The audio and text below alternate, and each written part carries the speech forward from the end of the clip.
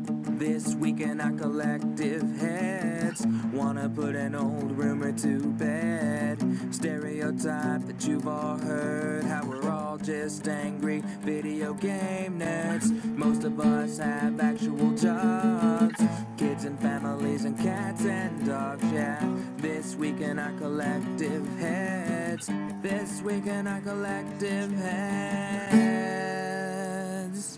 Welcome to This Week in Our Collective Heads. I'm Patrick. I'm joined by Kevin, who has an alter ego, and you can see our alter egos are on our shirts. And if you watched the Infinity War trailer, then there's a funny banter we could do here, but Kevin's not watched it, so he's not going to be able to participate. But welcome to This Week in Our Collective Heads. We're talking video game news like we do every single week, and some other ramblings and stuff, because if you're a nerd and you like video games, or if you're one of those two pieces of the puzzle, then the Venn diagram may fit you, and you may enjoy our show if you've never listened or watched before. We're live on Facebook every single week, like we are right now, broadcasting on Facebook and Twitch. You can find us at Tweotch everywhere except for Twitch, which we're Tweotch Gaming, because some person got Tweotch and never did anything with it.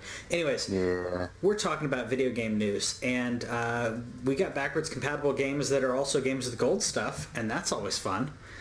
Starting out with The Witness, which Christian and I have been trying to get Kevin to play for I think the past 17 years. Yeah. So The Witness is very much a throwback to those wonderful games of Myst and Riven, except it's done better. The conveyance is better. There's not as much stupid backtracking. It is a lot of principles that build upon each other, but in very interesting ways, very good ways. This is going to be backwards compatible on Xbox, so Kevin won't be playing it now, but in the future, hopefully. That's old enough that it came out on 360? No, this is Xbox One. Oh, well, you said backwards compatible. Oh, well, backwards compatible stuff's in here too. But first, Xbox One, more stuff. Assassin's Creed Syndicate, which was the okay one that didn't have funky facial animation. If you remember But it had twins. It did have twins. Twins Basil, twins, one of each. So I liked this game. I only played a little bit of it. This is when I started falling off Unity is when I fell off the Assassin's Creed bandwagon and didn't, because I played every Assassin's Creed game to completion, except for I fell off the bandwagon during Unity because it was just so buggy. And Syndicate, I played a little bit of and was like, yeah, I like it, but I'm busy. We got some backwards compatible games. For Xbox 360, we've got Cars 2, continuing Xbox's Disney tie-in bit, which I don't think was on purpose. But I'm hoping for a not mediocre racing game, and I'm guessing that I'm going to get exactly that, a mediocre racing game.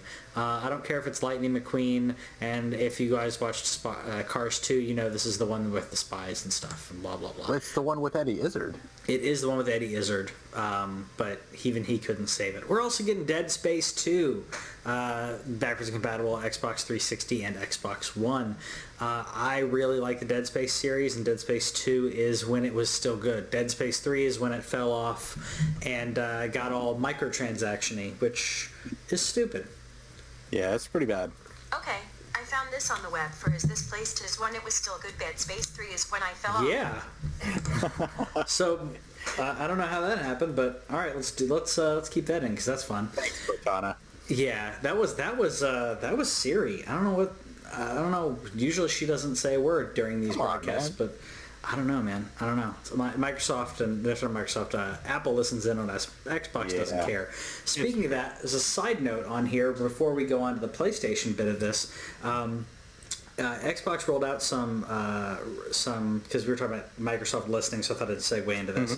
Xbox had a recent user agreement that rolled out, and it said, yeah, we're going to ban people for Outlook and Microsoft Word and Xbox Live if you're using defamatory language and obscenities and then people started getting banned from Xbox, and Xbox's response was, we haven't changed any of our policies on Xbox Live.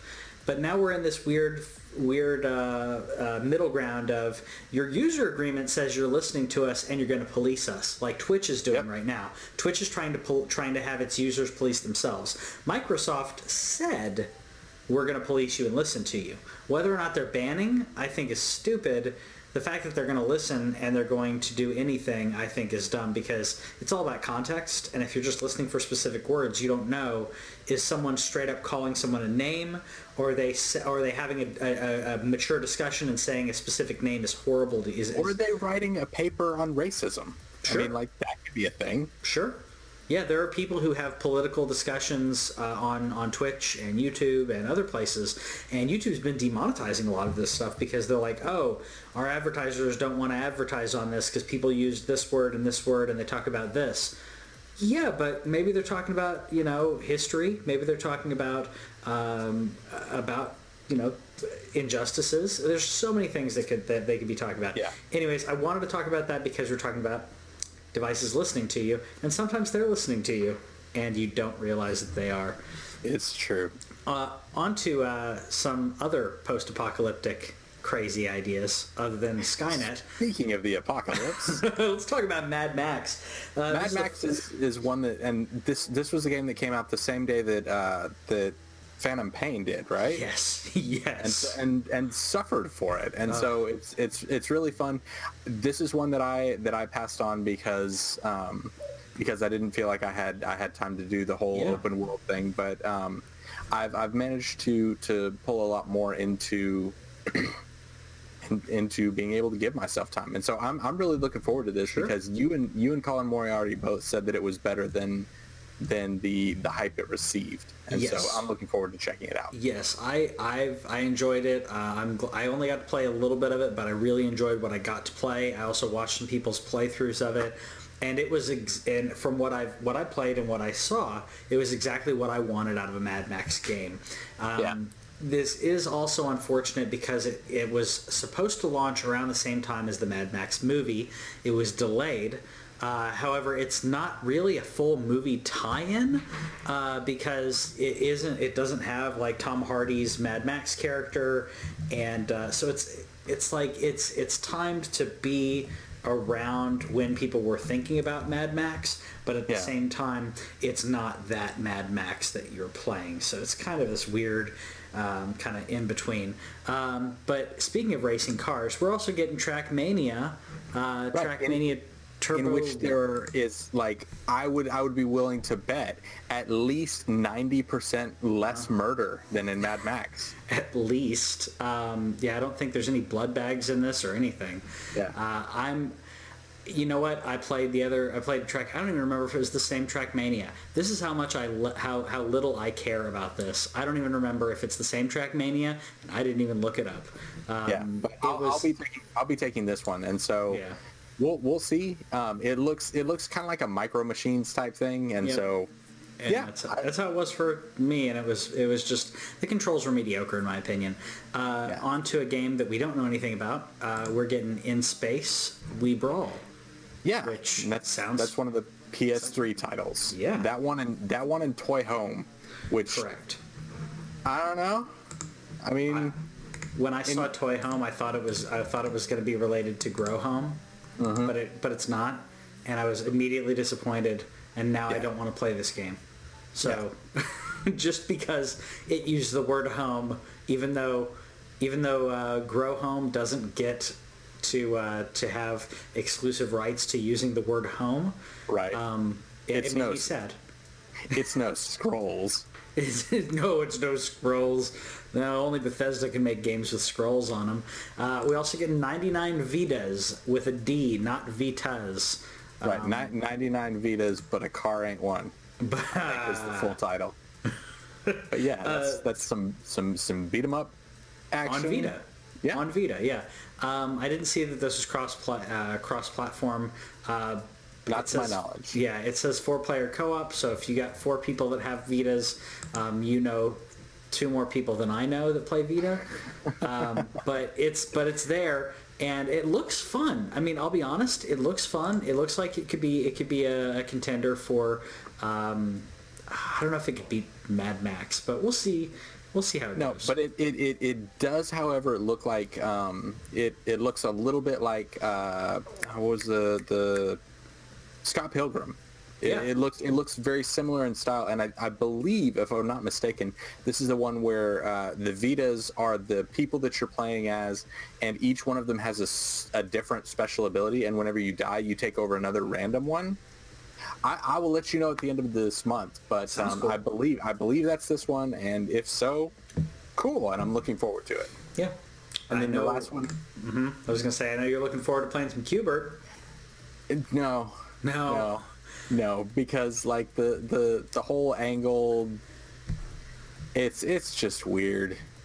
But yeah, Qbert jumped into a fully 3D version that looks like a Flash something or other that somebody was trying to make, and I'm gonna turn everything into the color that it's supposed to be, and I get to play as the grandma one, and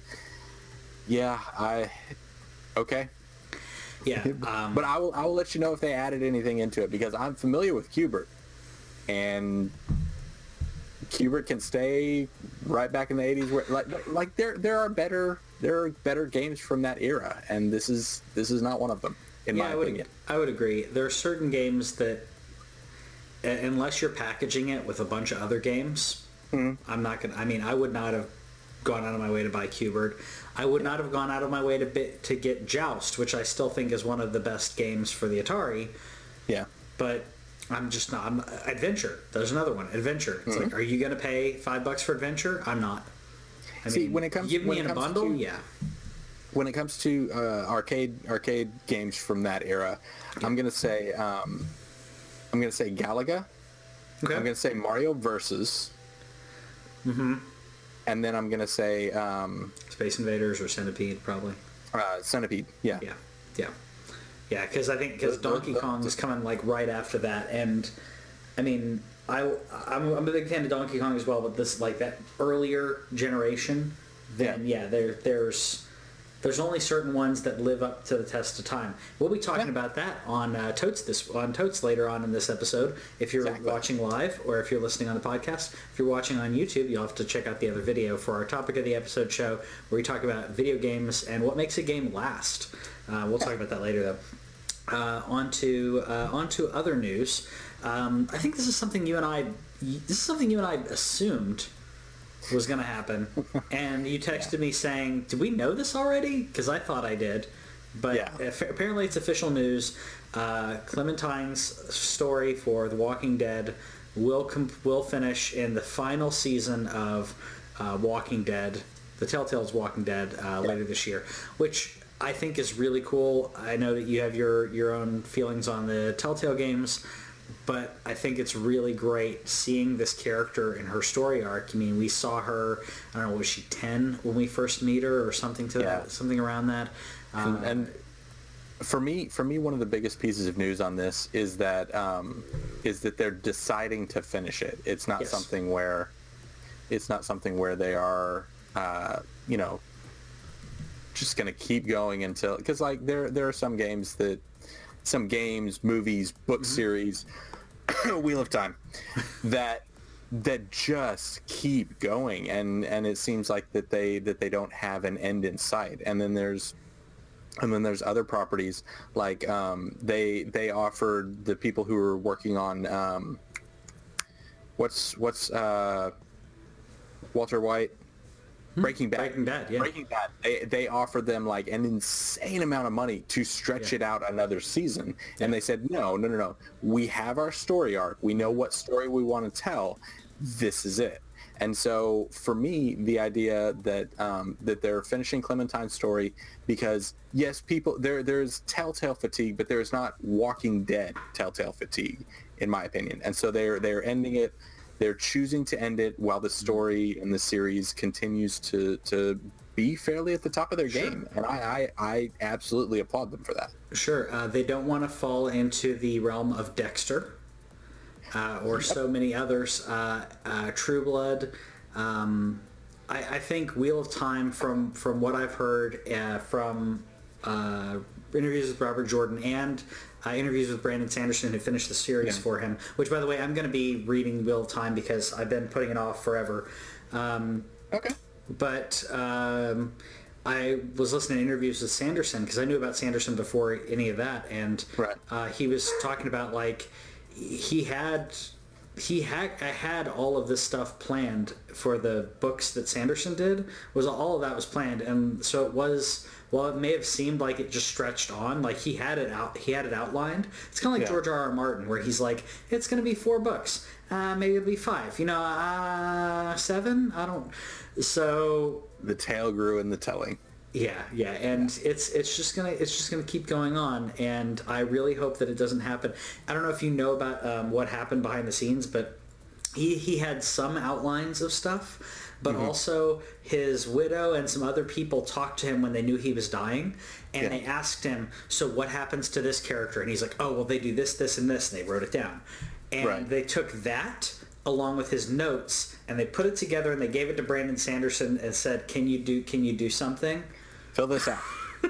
Fill it out. So, I mean, he knew what was going to happen in the end. Like George R.R. Martin knows to an extent, but he doesn't have anything filled out, and he keeps using freaking WordStar and deleting his. I know you probably heard about this. Like he'll write like 2 or 3 chapters, and he's like, I don't like this, and he'll delete all of them, and he'll start again. Yep. So let's talk about something that makes us happier instead of that. Backwards compatibility that we actually skipped at the very beginning of the show. What are you talking about? Modern Warfare. Is backwards compatible. And Modern Warfare is a fantastic game, great opening scene.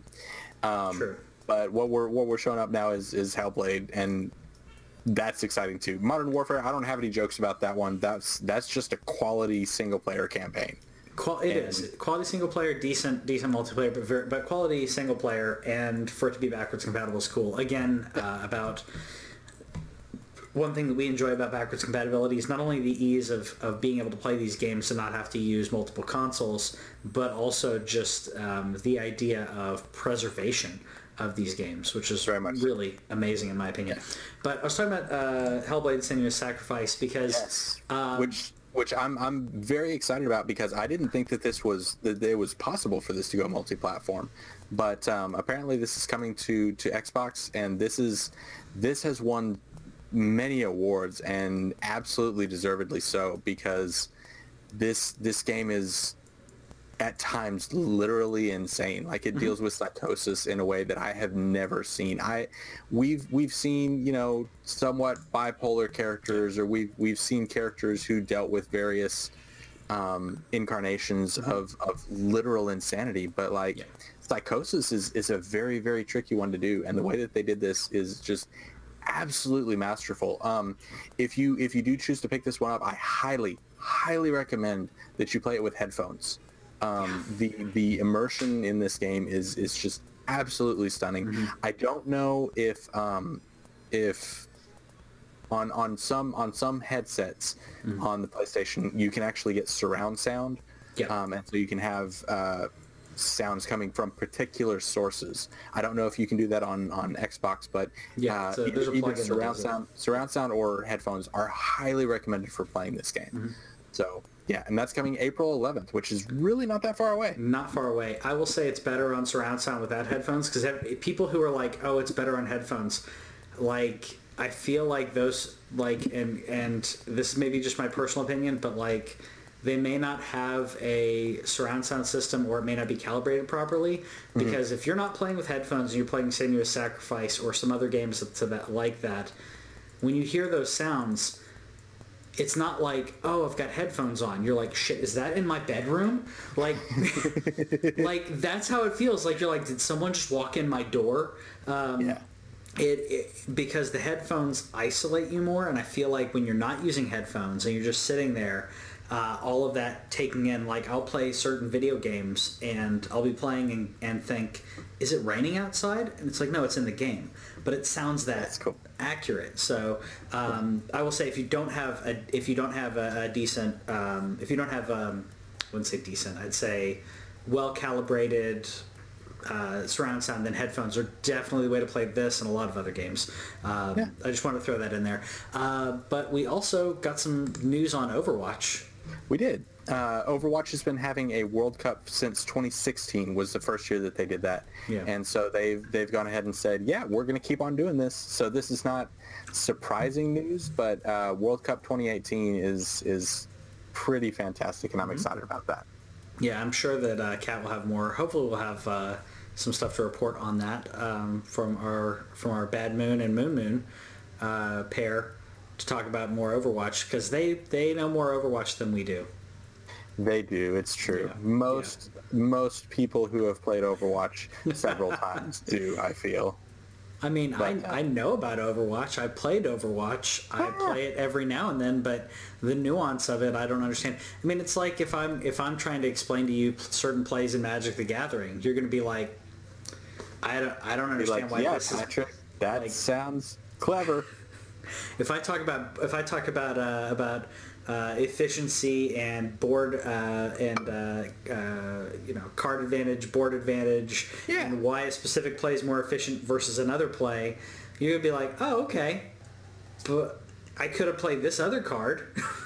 Yeah, I nod sagely, and that's why. Sure, that's what happens when I listen to people playing Overwatch, because they're like, oh, it's because you're supposed to do this, and I'm like, I wanted to run over here. Yeah. I can climb walls. Watch me climb this wall. Isn't that cool? This is going to be real fun. No, you're going to die if you do that. Aww. Yeah. And then I die. Which is why we don't play at that level. That's exactly why we don't play at that level. On to some other random news that we didn't expect. Universal's doing a game jam, which I think is really fantastic, really great. It is going until April... Sorry, I just wrote it down. April 9th, I believe. Mm-hmm. April 9th. They basically said, hey, if you want to make a game, this is a game jam, so it's basically anybody makes a game, submits it to them. Back to the Future, Turok, Battlestar Galactica, Voltron, Jaws. You want to make any game in any of those intellectual properties, go for it and send it to them. I will say that if you read what they're doing here, because it's a little misleading, they're not saying anyone can make a game and publish it. They're saying you can make a game and send it to us, and that is okay. And which I think is really great, because from this they may find, there may be some ideas they didn't think about. This could be a way to get some game developers notoriety if they have had an idea about how to do a Voltron game, and and we're like, well, I could never do that. Universal says, hey, you got 18 days, go for it. Yeah, and I really appreciate. I mean, the idea of just throwing out big IPs and being like, what can you do with this? Yeah. The creative community is consistently astounding in the way that they're able to take something that we've seen in dozens of iterations, and I cannot imagine trying to filter through all the games that they're going to be receiving. But which one? Okay, of these properties, which one would you like to see most? Okay. While I think Turok is fun, I think there's a lot of things that I think that could be very trite. Back to the Future, we've seen, I think Telltale relatively nailed Back to the Future. Jaws, I'm sorry, I think Jaws would be boring. Battlestar Galactica could be good, but it's going to have to be like to fully do Battlestar Galactica. It's going to have to be very very intense, very involving, and that's why my vote would go to Voltron.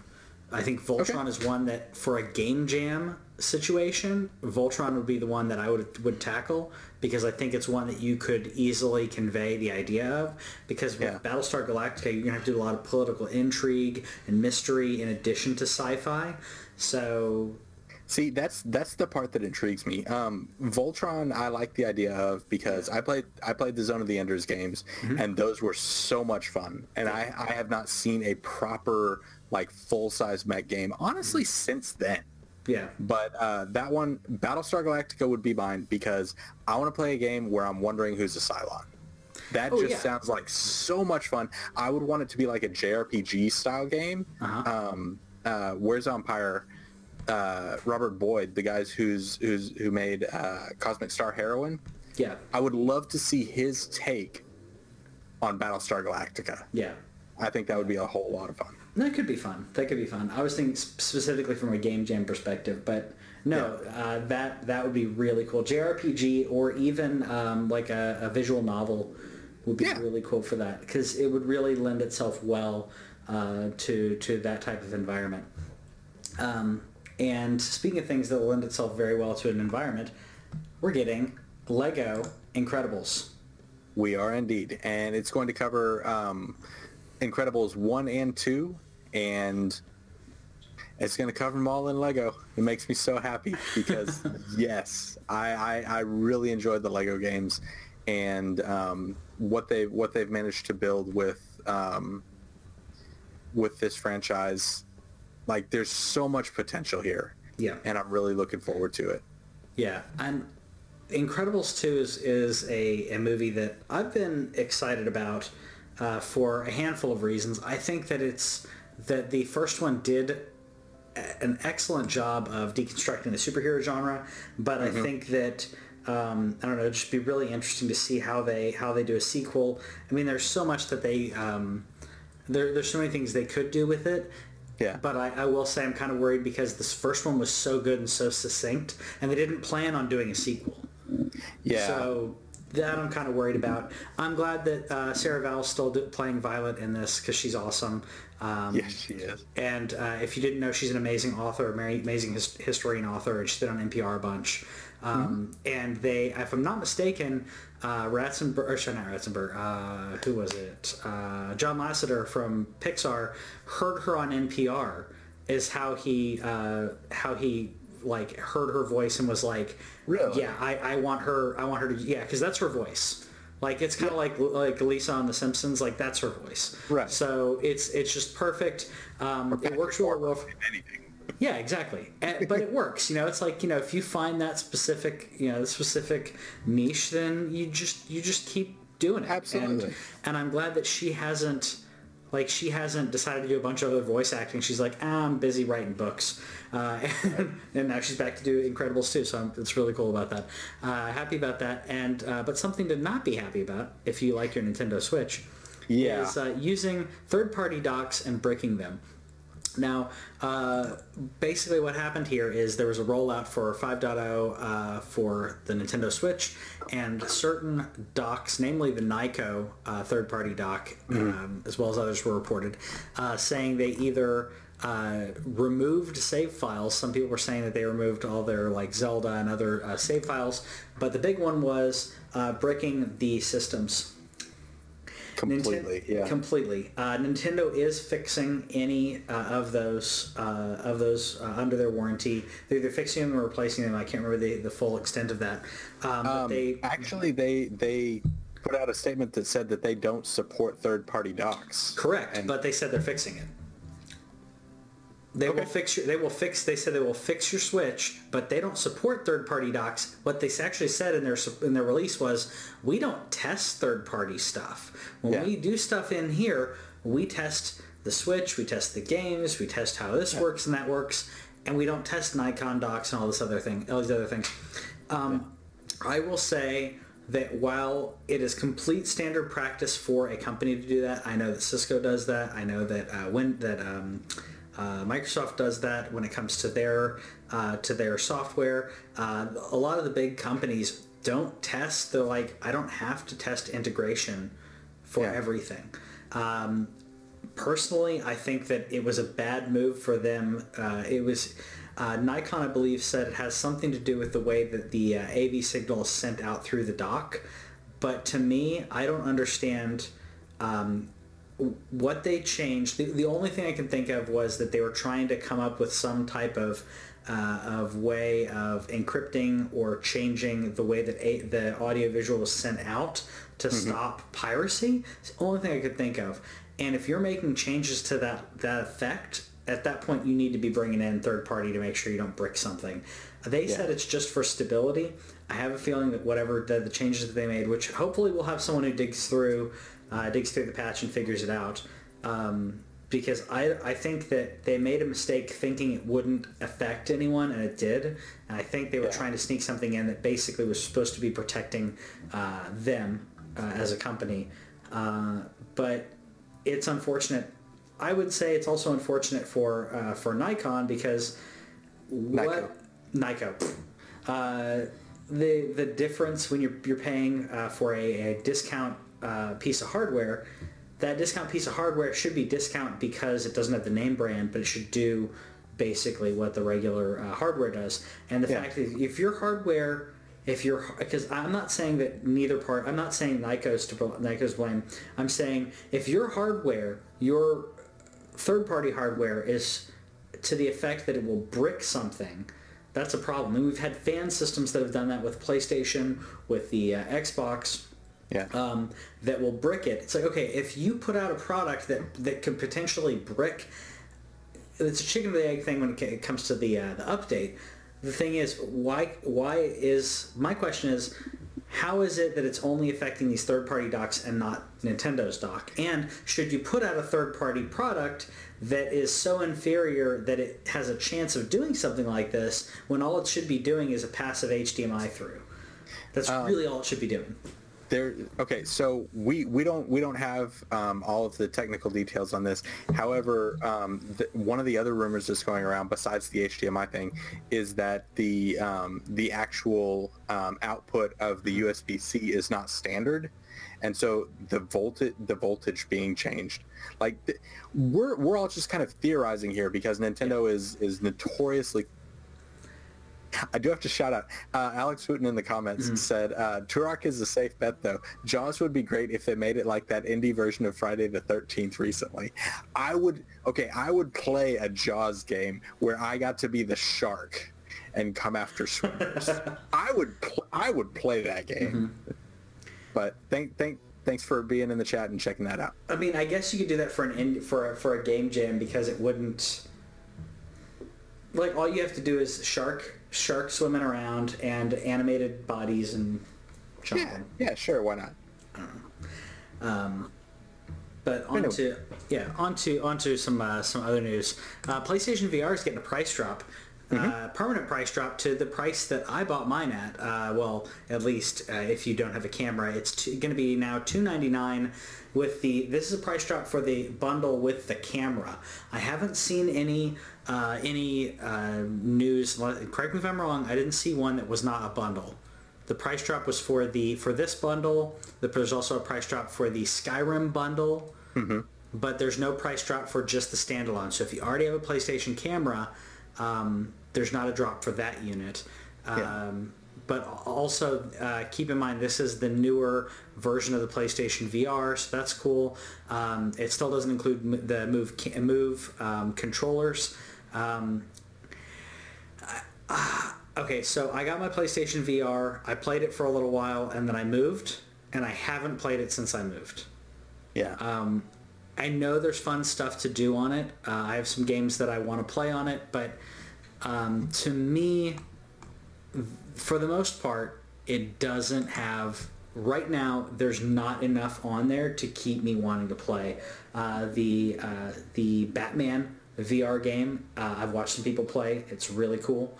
I played Headmaster, where you play a goalie, or sorry, not a goalie. You play a soccer forward who hits, and you head the ball into the goal. And I played that for a little while. I played that through the tutorial of the demo, and I was like, "Yep, I got that game. That's it. That's all I needed." You're like, "Yes, I get it." And there's some other ones that are really cool, but to me, I feel like there needs to be a huge push and a bunch of momentum for VR to hit, and it hasn't hit yet. I'm still waiting for one of the VR to like take off and be like, no, this is where everyone should be doing VR. It hasn't happened, and I think it's because there's not enough momentum anywhere in VR, which is sad because I want Ready Player One to happen in one way or another. We'll get there. Yeah, which, by the way, the movie is great. Highly recommended to anyone who has ever played a video game. Ever. There you go. So there's that recommendation. Speaking of things that are recommended, No Man's Sky was recommended by a lot of people before it launched and far fewer people after that. This is true. So No Man's Sky Next is an expansion and coming to Xbox. That's another PlayStation exclusive that's coming to Xbox. And I apologize because I jumped one ahead. My bad. Yeah, no, it's okay. I'm hopeful. I'm curious to an extent, but at the same time, I just don't. It's like you fooled me once, shame on you, and you just keep dropping the ball. You can't fool me twice. Yeah, no, what was the Bush quote? It was, "You fool me, but you ain't getting fooled again." I think this is his quote. Sure, why not? Yeah, I mean, I'm hopeful that there's something here, and I'm saying that because I mean, it had so much potential, and they oversold it like the way Molyneux normally sells his games, and then they just kept on and saying, "Nope, it's gonna have more." But every time they've come out with more, it's been like incrementally closer to what people wanted. Maybe it's now going to be what people... this summer is when the expansion comes out. Maybe it's then going to be what people wanted it to be at launch. At the same time, there's other Twin Universes and some other games that are going to be coming out, which are, from what I've seen, vastly superior. So is it too little too late? I don't know. But Xbox players will be able to play it for the first time, and that's kind of the main thing for me that's exciting. Yeah, that's true. And I completely forgot that it had anything to do with exclusivity until you mentioned it. I just thought it was everywhere, but it was PlayStation only. It's now on Xbox, which is good because not enough people played it on PlayStation, and the people who played it didn't like it. So maybe the Xbox owners will get what we should have gotten on launch for it. Yeah, and they're getting all the expansions and all these different versions, and they're getting the superior version of the game that's a lot closer to what was originally promised. Yeah. And so I'm excited to see where that universe goes. Yeah. And another thing that people are getting is rocket launchers. So, yay, rocket launchers. And they're guided missile launchers, too. This is one of my favorite teaser episode things. Like, this is Fortnite bringing in guided missiles. Yeah. And I think that will be an excellent thing. Honestly, it's so much fun. Watching the dancing and things like that. Yeah. It's a goofy game, and it kind of makes me want to play it. But then I'm like, oh yeah, I die so fast. I don't even have a chance to dance. Actually, from when I play it, and I mean, if you play squads, then you get actually paired up with people either randomly. Play squads or duos, then you have someone at least helping you on a little bit. Mm-hmm. I've not won. I've gotten up to what was it, like the third or fourth place in duos. Nice. But I got better, but at the same time, these people are way better than me. They spend way much more time on this. But I will say Fortnite, in my opinion, is considerably more fun for an entry-level player than PUBG. They can fight me on that all they want, because PUBG, in my opinion, graphically is better. It's more nuanced. It has so many more things going for it in that scenario, but Fortnite is just crazy over the top fun, and this fits it. For Easter, they have an Easter egg launcher, which is a one-hit kill. It's really rare, but if you get it, it's a one-shot kill. And I'm like, that's really cool to do for an Easter event. To do something random like that. Easter egg launcher, why not? This guided missile launcher is another cool thing because Fortnite is so over the top and crazy that having something like this while people are doing their dances, it fits. Yeah. That fits the universe. Similarly to the Overwatch universe, when you have something ridiculous happening, it's like, oh, that makes sense. And if you had something like that in Diablo, people would cry about immersion because it doesn't work. Yeah. It works with Fortnite. It doesn't work with PUBG. If this was in PUBG, then people would complain that it's not balanced. Yeah. So, that's my opinion on it. We got some stuff on Dragon Quest, though. I was wondering how you were going to seg out of that. I'm not. Dragon Quest XI is coming to PS4 and Steam on September 4th, and it's coming west, which makes me extremely excited. Yeah. Another one of those series, along with the Ys series, that I've never gotten into, and I've heard it's great. I'm glad that it's coming here. Either way, whether I'm a fan of a series or not, when I see that they're bringing something over to the West, especially if they're bringing it over around launch or at launch, it makes me really happy because there are fans of these games that it may not be for me, but to me, we're in a global society now. People can say what they want about what that means and whether or not it's a good thing or a bad thing, but we are so tapped in globally now that to me, it doesn't make any sense when you have these games. You could easily send it out to every single region immediately. I mean, you have animes that are being, that air in Japan that people will copy, put subtitles on, and then a day or two later you can download a fan subtitled anime.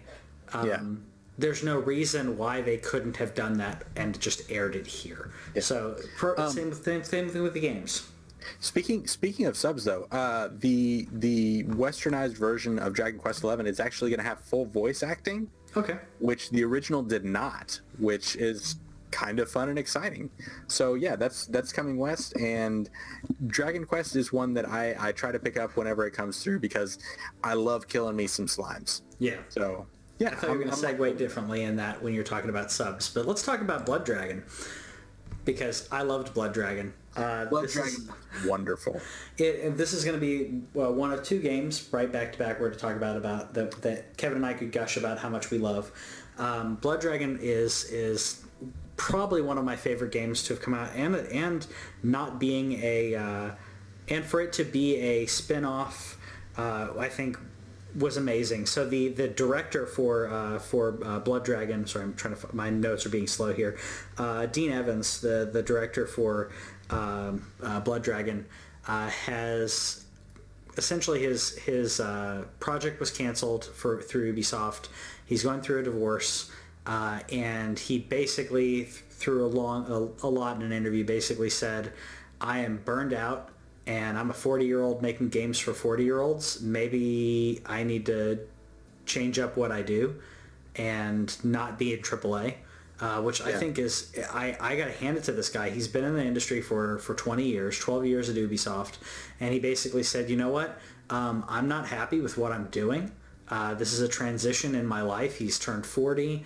He's like, it's a milestone, and I need to figure out what the heck I want to do because I'm not happy right now. And that's a hard thing for anyone to go through. If any of you have ever gone through a time in your life like that, where you're having to be very introspective and say, okay, what am I doing? Why is this not working? And how do I fix it? And he basically said, he was talking about, do I move out of the country? I mean, what should I do? But he did say he's considering opening up his own studio, which I think is great. I mean, for him to not try to take his knowledge and just throw it away. Or try to change his industry. He obviously loves the industry. He loves video games. He does not like what has happened to the industry. Like a lot of us haven't liked what's happened with AAA games. And he basically said, if I went to another AAA company, I'd be a hypocrite if I went there and did exactly what everyone else is doing because it's not what he wants.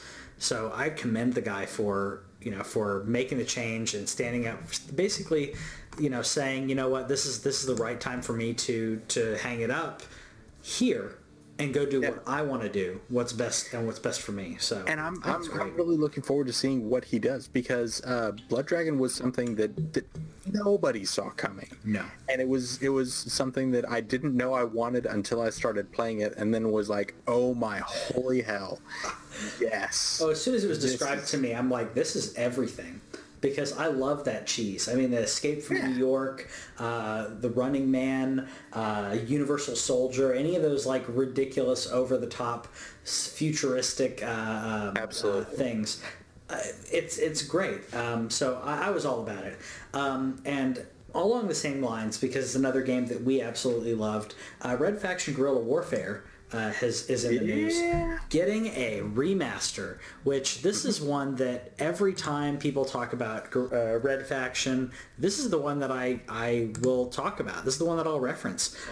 Yeah. If you guys watch the show or listen to us, you know every time they talk about Red Faction, I say it wasn't as good as Guerrilla Warfare. Because we're talking, it's open world. I mean, it's basically GTA on Mars. You can blow up any of the buildings. With a sledgehammer. With a sledgehammer, because in GTA you can't blow up buildings. And I don't mean to segue that into anything very morbid. What I mean is, to dance around that subject, what I mean is, like, the environments are fully destructible, and in this you are rebelling against a corporation, and that is basically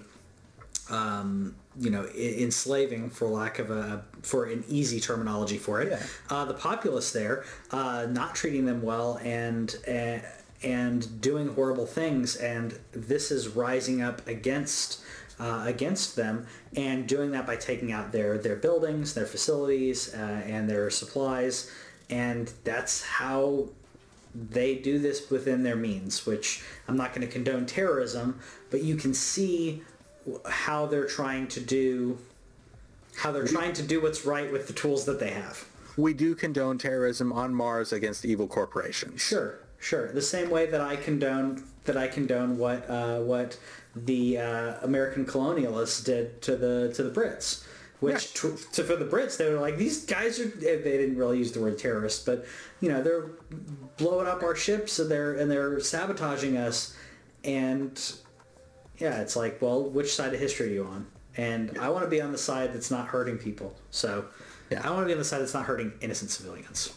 So there you go. So that's coming out on I believe it's on the 12th. It's going to be out within the next couple of months, and I will absolutely play through this again, because on the 12th I will buy it. I'm going to play through it. I don't even care. That it's so good. I've got too many games. I'm playing Sea of Thieves. Sea of Thieves is wonderful. People are not liking it because it is repetitive, but I will say that I've said this on the show, and I said it to you, Kevin. Sea of Thieves is about you playing and you making your story within their framework. It's not, they have these missions. Yes, there's going to be more added to it, but I will say I've played about 10 hours of the game, 10 or 12 hours, an hour and a half of which was with our buddy Owen and his friends. He has friends that he meets up with regularly and plays with, and that was the most fun I've had playing games online probably in 4 or 5 years. I had, not only did I have competent people, it was funny. I mean, we had interesting things that happened because of our interaction and because of our interaction with other people there. We sunk some ships. It was fun. And then I got that in Far Cry. And Far Cry, have you played Far Cry? Yes. Yes, I have, and it's wonderful and marvelous. Yeah, the intro is great. You can find our playthrough on YouTube if you haven't already. But Far Cry is fun. We talked about PUBG earlier, and I didn't segue into this. I don't know why I didn't. But PUBG, PlayerUnknown Battlegrounds, is getting a new map. So good for them to get another map. They're going to be testing the tropical map from Monday till Thursday of this coming week. And it's a map that's half the size of the regular map, so it'll be interesting to see how that goes. Yeah, I mean the regular map is pretty vast. So when we say that it's half the size, it's not necessarily that bad of a thing. Like I said earlier, I don't think that Fortnite is necessarily the better game. I think it's easier for people to jump into. PUBG, but let's be honest, Fortnite is basically PUBG. It's just cartoony PUBG. That's okay. And that's okay because they said the same thing about every game that came out after Wolfenstein and Dune. Right, Doom clones. They said it's a Doom clone. This is just a Doom clone. What kind of Doom clone is this? No, it's a first-person shooter. I I have my own feelings about PUBG. I haven't played it in a while. I need to give it more of a chance. I will say I'll get off my soapbox, but I will say that this and Fortnite's mobile versions are stupid. I think they were just trying to do it because they know mobile gaming is a thing, but they're so watered down. It's not the same thing. I'm not trying to be elitist here, but I feel like the only reason they put it on there was to find a way to make money there, and that was it. That was it. And anytime you're just motivated for money within art, you're a sellout. I'm just gonna say it. I mean, video games are art. It makes money, but you should be making a good project. It should be well-rounded. It is art. And when you're doing it just for cash grabs, then you have things like Candy Crush and others they're just there to make money. And I didn't get addicted to Candy Crush. But let's talk about making money. Speaking of making money. Yeah. Counter-Strike Go introduced a 7-day wait to trade items, which a lot of the people who are really invested in that particular ecosystem are saying that, oh, this is going to break the system and it's going to crash everything. And I can understand how you might think that. This was never really the way that the game was designed to be played, and so the emphasis on this game, and the way that they have turned this into something else. Yeah. Again, a way that the game was never meant to be played. And yes, I strongly encourage people to find the way that you want to play the game. Sure. And experiment with that and everything. But at the same time, this is a system where people are making money off of the games this just isn't how it was meant to be. And so for me, I don't really have a problem with this dropping. I don't have a problem with it, especially if you look at what they're doing. Is they're saying if you get the item, then you can't trade it or sell it for the next 7 days. Right. And they're saying that, oh, this is going to kill people who want to, capitalize on minor market fluctuations. And it's like, okay, I don't know. Let us know in the chat if you have an issue with that or how you think the game should be run. Yeah, should video games follow Wall Street and have day traders that make money off of slight fluctuations in the market to manipulate common folk? Because that's basically what we're dealing with here. En junker red ved juletid. Ching chang ching nu til dig. Omkring ham dannede sneen hvid. Ching chang ching nu til dig. Welcome to Totes, the Topic of the Episode show. It's the weekly show where we give you a topic to talk about, and then you talk about that topic to us, and then we tell you what you told us about that topic. Exactly. This week's topic is what makes games hold up. We talk about retro games a lot. We talk about backwards compatibility a lot. I'm a fan of retro gaming, but there's this point where you hit a wall where it's harder to play the game for various reasons, or people will say, oh, it doesn't hold up for X, Y, and Z. And I think that there are different reasons for that to happen for different games. And I think it's a good time to talk about this as Totes. Are you looking up our responses? Or indeed. Okay, so I will talk a little bit about this. My thoughts on it, people will talk about graphics, and to me, I don't think graphics are as important as the gameplay itself.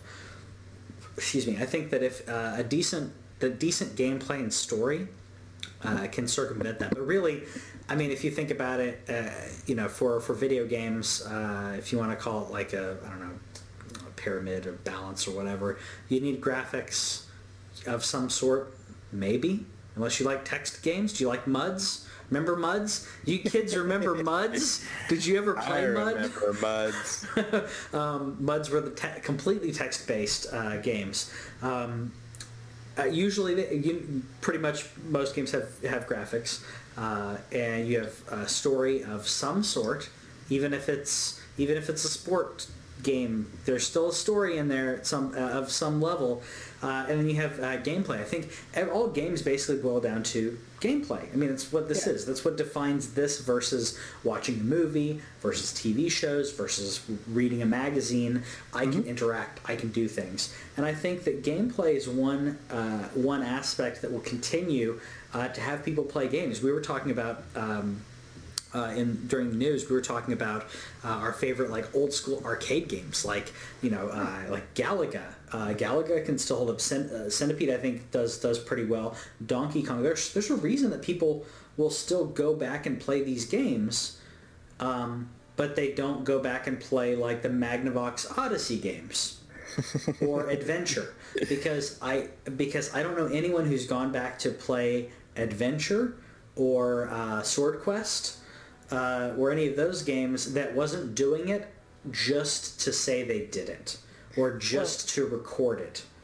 Okay, so I'll give a little bit of pushback on this and say that, yes, gameplay is very important, but one of the things that really helps games hold up well is when they choose to do an art style that will retain value. Sure. Because Final Fantasy VII is an incredible game, but it can be very disconcerting to see the polygons, which at the time were the absolute peak of what we were able to do with graphics and everything. Yeah.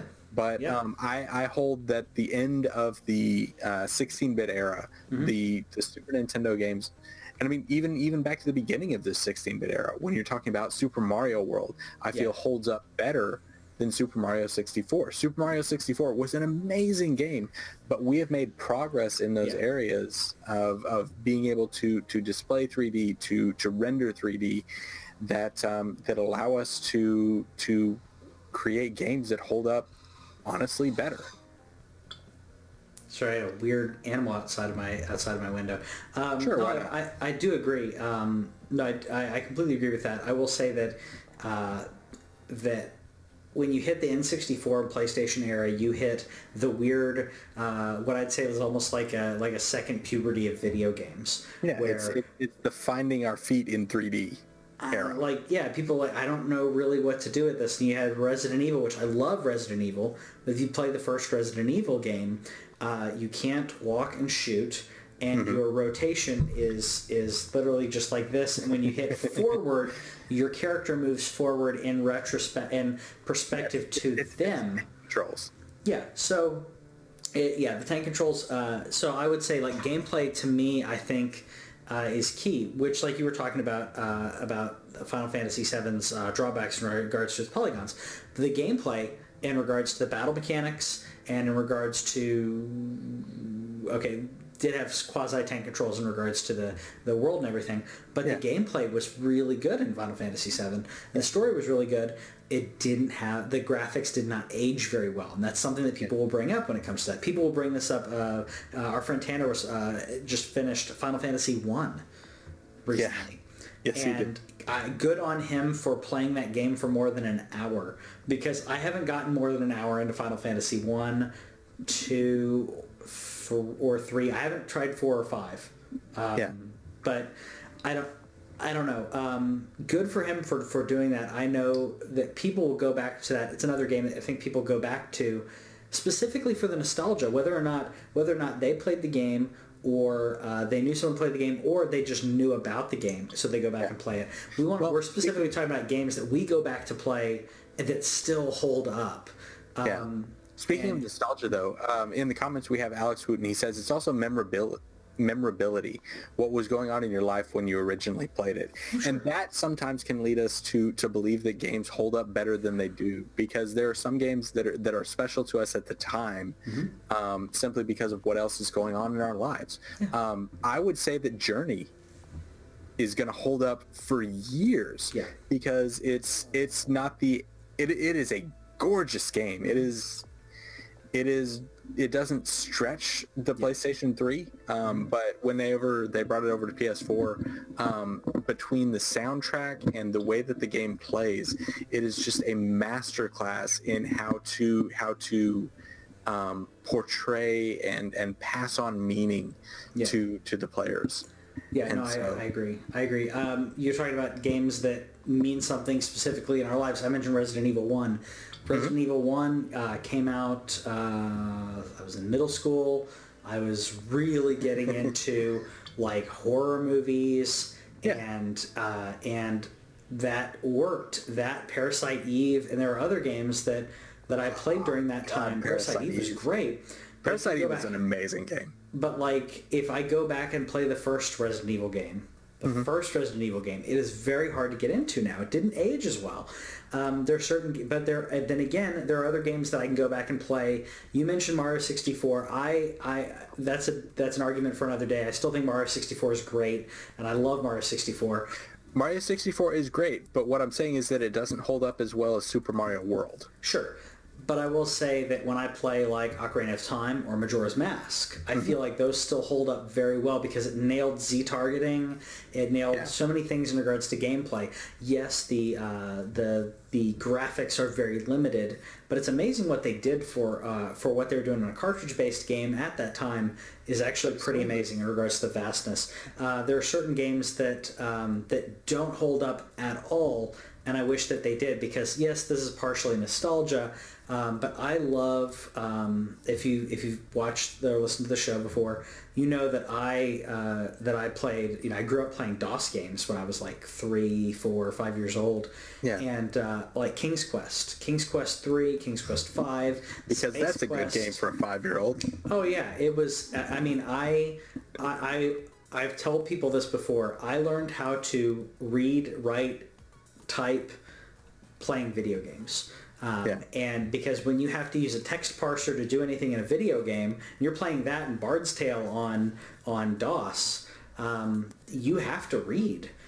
And those games just do not hold up anymore. And it's sad because the gameplay doesn't hold up. The graphics are just so meh. And the story may be quirky and everything, but it just doesn't hold up. And then you hit other games that I think do hold up. I'd say Full Throttle, the Monkey Island games. Some of those really do hold up because the graphics are just good enough. The gameplay still holds up pretty well, but story holds together. Part of that is also the art style because. In Full Throttle, they chose to go more cartoonish, and the cartoon works. Also, in the comments we have Laura Burdette. She says, "I've tried to play old PC games, and on newer computers, it glitches so bad it ruins the gameplay." And so there are some games that are literally unplayable now, just because of the way that they do that. And I'm gonna run through some comments real quick. Sure. We have Andrew Jacobs. He says, "I will still play the original Toe Jam and Earl, still just as fun." And yeah, sure. That's one that nostalgia definitely tends. But the soundtrack to that game is just a whole heck of a lot of fun. Alex says Super Mario World never gets old. Link to the Past is the same way. I could go 5 years without playing either of them, and it's like I never stopped. Those going back to those games is pretty amazing. I introduced Cassandra to Link to the Past well after it came out, but that one holds up. I would say that Mega Man X does as well. The way that they chose to do the art style really helps on that. Yeah. He said also Red Dead Redemption, any of the Halo games are still fun to play, and then Jonathan says Half-Life 2, nuff said. And the amazing 13 thing about, years ago at this point, I mean, right? Half-Life and Half-Life 2 are both really the way that they managed to create cutscenes within engine. That was something that we had first gotten started. Again, Laura in the comments says Donkey Kong 64 is very sentimental to me, so I understand that point. And it's like when you go back, you can kind of put yourself in the same headspace. There are games though that I feel like that age well enough, because like Super Mario Brothers, the way that game transmits and communicates to you the way that you're supposed to play it is just a absolute masterclass in how to communicate with the gamer. And that's something that I think that years from now people will still be able to go back and play that. I would say that Tetris is a game that holds up incredibly well because of its simplicity, and within, playing within moments, you know how to play Tetris, and it's one of those easy to learn, difficult to master. Sure. And I think that's something that really helps games hold up well. Another game that I think will hold up well is the Borderlands series. They chose to go cel-shaded on their art, and the Borderlands games are absolutely a whole heck of a lot of fun, and it's easier to go back to the original Borderlands because they chose to do the art style a little bit differently, so that it could be fun. Shovel Knight, we will be playing for years, and that's a game that came out well after the particular era that it's mimicking, but it did things so well that I think that Shovel Knight will hold up quite well, and I'm looking forward to seeing future generations play that. I agree. Side note, the reason why those games don't work on DOS games don't work on your PC is probably because your PC is no longer DOS based. Because Windows 10 is no longer DOS based, which means that you have to run a DOS emulation within your operating system. You have to run an operating system to then run the game, which is why most people build PCs. If they're retro PC gamers, they will build DOS PCs. They'll build a DOS PC, and that's where they'll play all their DOS games. I'm not that hardcore. I as much as I want to play a lot of these games, there's certain games that I talk about all the time when I talk about King's Quest. Death Track is another one that I absolutely love, and I tried playing it at one point, and it just doesn't hold up. The nostalgia, it's only nostalgia for me. But 5-year-old Patrick loved that game, but it just doesn't hold up anymore. I'd love to see them redo that game. I know they tried to do it, but it basically ended up being a Twisted Metal clone. Twisted Metal ripped off everything from Death Track. It's true. I do have one quick question for the chat, and we'll see if we can get a couple of questions in here for this. But what games of the current generation do you think are going to hold up 10, 20 years into the future? And what is it about games that are now? Because I feel like we're coming up, the uncanny valley is definitely a factor that we're dealing with now. And I'm looking forward to seeing which games will hold up now versus 10 years from now. Because when episode 1 came out, we were really impressed with the CGI and the visuals that we had there. Yeah. But that movie dated itself so quickly, and I'm curious what you think will be the elements and the choices that game developers can make now to make their games age better. Alex Wooten in the comment threw up Myst in all caps and with 4 exclamation points. I love Myst. Absolutely love Myst, Riven, and there was another one that I'm trying to remember the name of. Maybe I'm misremembering, and maybe it was Riven, but there were these the FMV, the full motion video back in the day. There was this full motion video of these ancient Greek or something, and they were making things out of clay pots. So they had things in clay pots. I don't remember what it was because it was me in, like I said, elementary school. And I can't remember what the heck it was. I don't think it may have been Riven, but I only played Riven a little bit. I loved Myst, but that's one that I think it's a great game, but it's hard for people to get into now because of the way that the puzzles work. Similarly, it's different, but in a similar fashion, because the way they were building puzzles was how they needed to build puzzles for games in that time. Similarly to Tim Schafer games, where it makes perfect sense in Monkey Island to do the stupid things that you do. But now if you give that to a modern gamer, if I give that to my nephew, he's going to be like, I don't get it. And he may think it's funny, but he won't get, why are we giving this chicken to this guy, and why is this person trying to throw a tree? It's fun. You're muted. So I'll talk a little bit while he's figuring that out. I think there are certain things that kind of define themselves. The PC era, the early 90s, Tim Schafer games, I hear a little bit of something. they really define the era of PC gaming, similarly to the StarCraft and Warcraft define real-time strategy. And StarCraft nailed it. And, you know, people talk about, what's the other one that, Command and Conquer. Command and Conquer, they're like, oh, Command and Conquer's great. StarCraft did it better. Age of Empires did it better. And, yeah, and it's like, those are games, Age of Empires, the first Age of Empires does not hold up anymore. But if you go back and play StarCraft, or if you go back and play Warcraft 2, I still contend that it holds up pretty well. Warcraft 2 is pretty epic. Yeah, it is. It is. One other one that I'll go ahead and throw up there is Binding of Isaac. Again, because of the randomness, because of the way that it chose to go with the art style. Yeah. I think that game's going to hold up because art style, gameplay, it again. Yes. Yeah. I'm playing it on Switch now, and it's just magnificent. Yeah. Basically, just give us all these games remastered for Switch. And Exactly. We'll be happy. Put them all on Switch. I will pay again for Ocarina of Time. I just give me Ocarina of Time on the Switch again. I will pay for it. I liked Wind Waker on Wii U. I don't know if I'd play it on Switch, but if it's on there, I'll come on. I'm a sucker. I'll probably buy it. I'm a sucker for these games.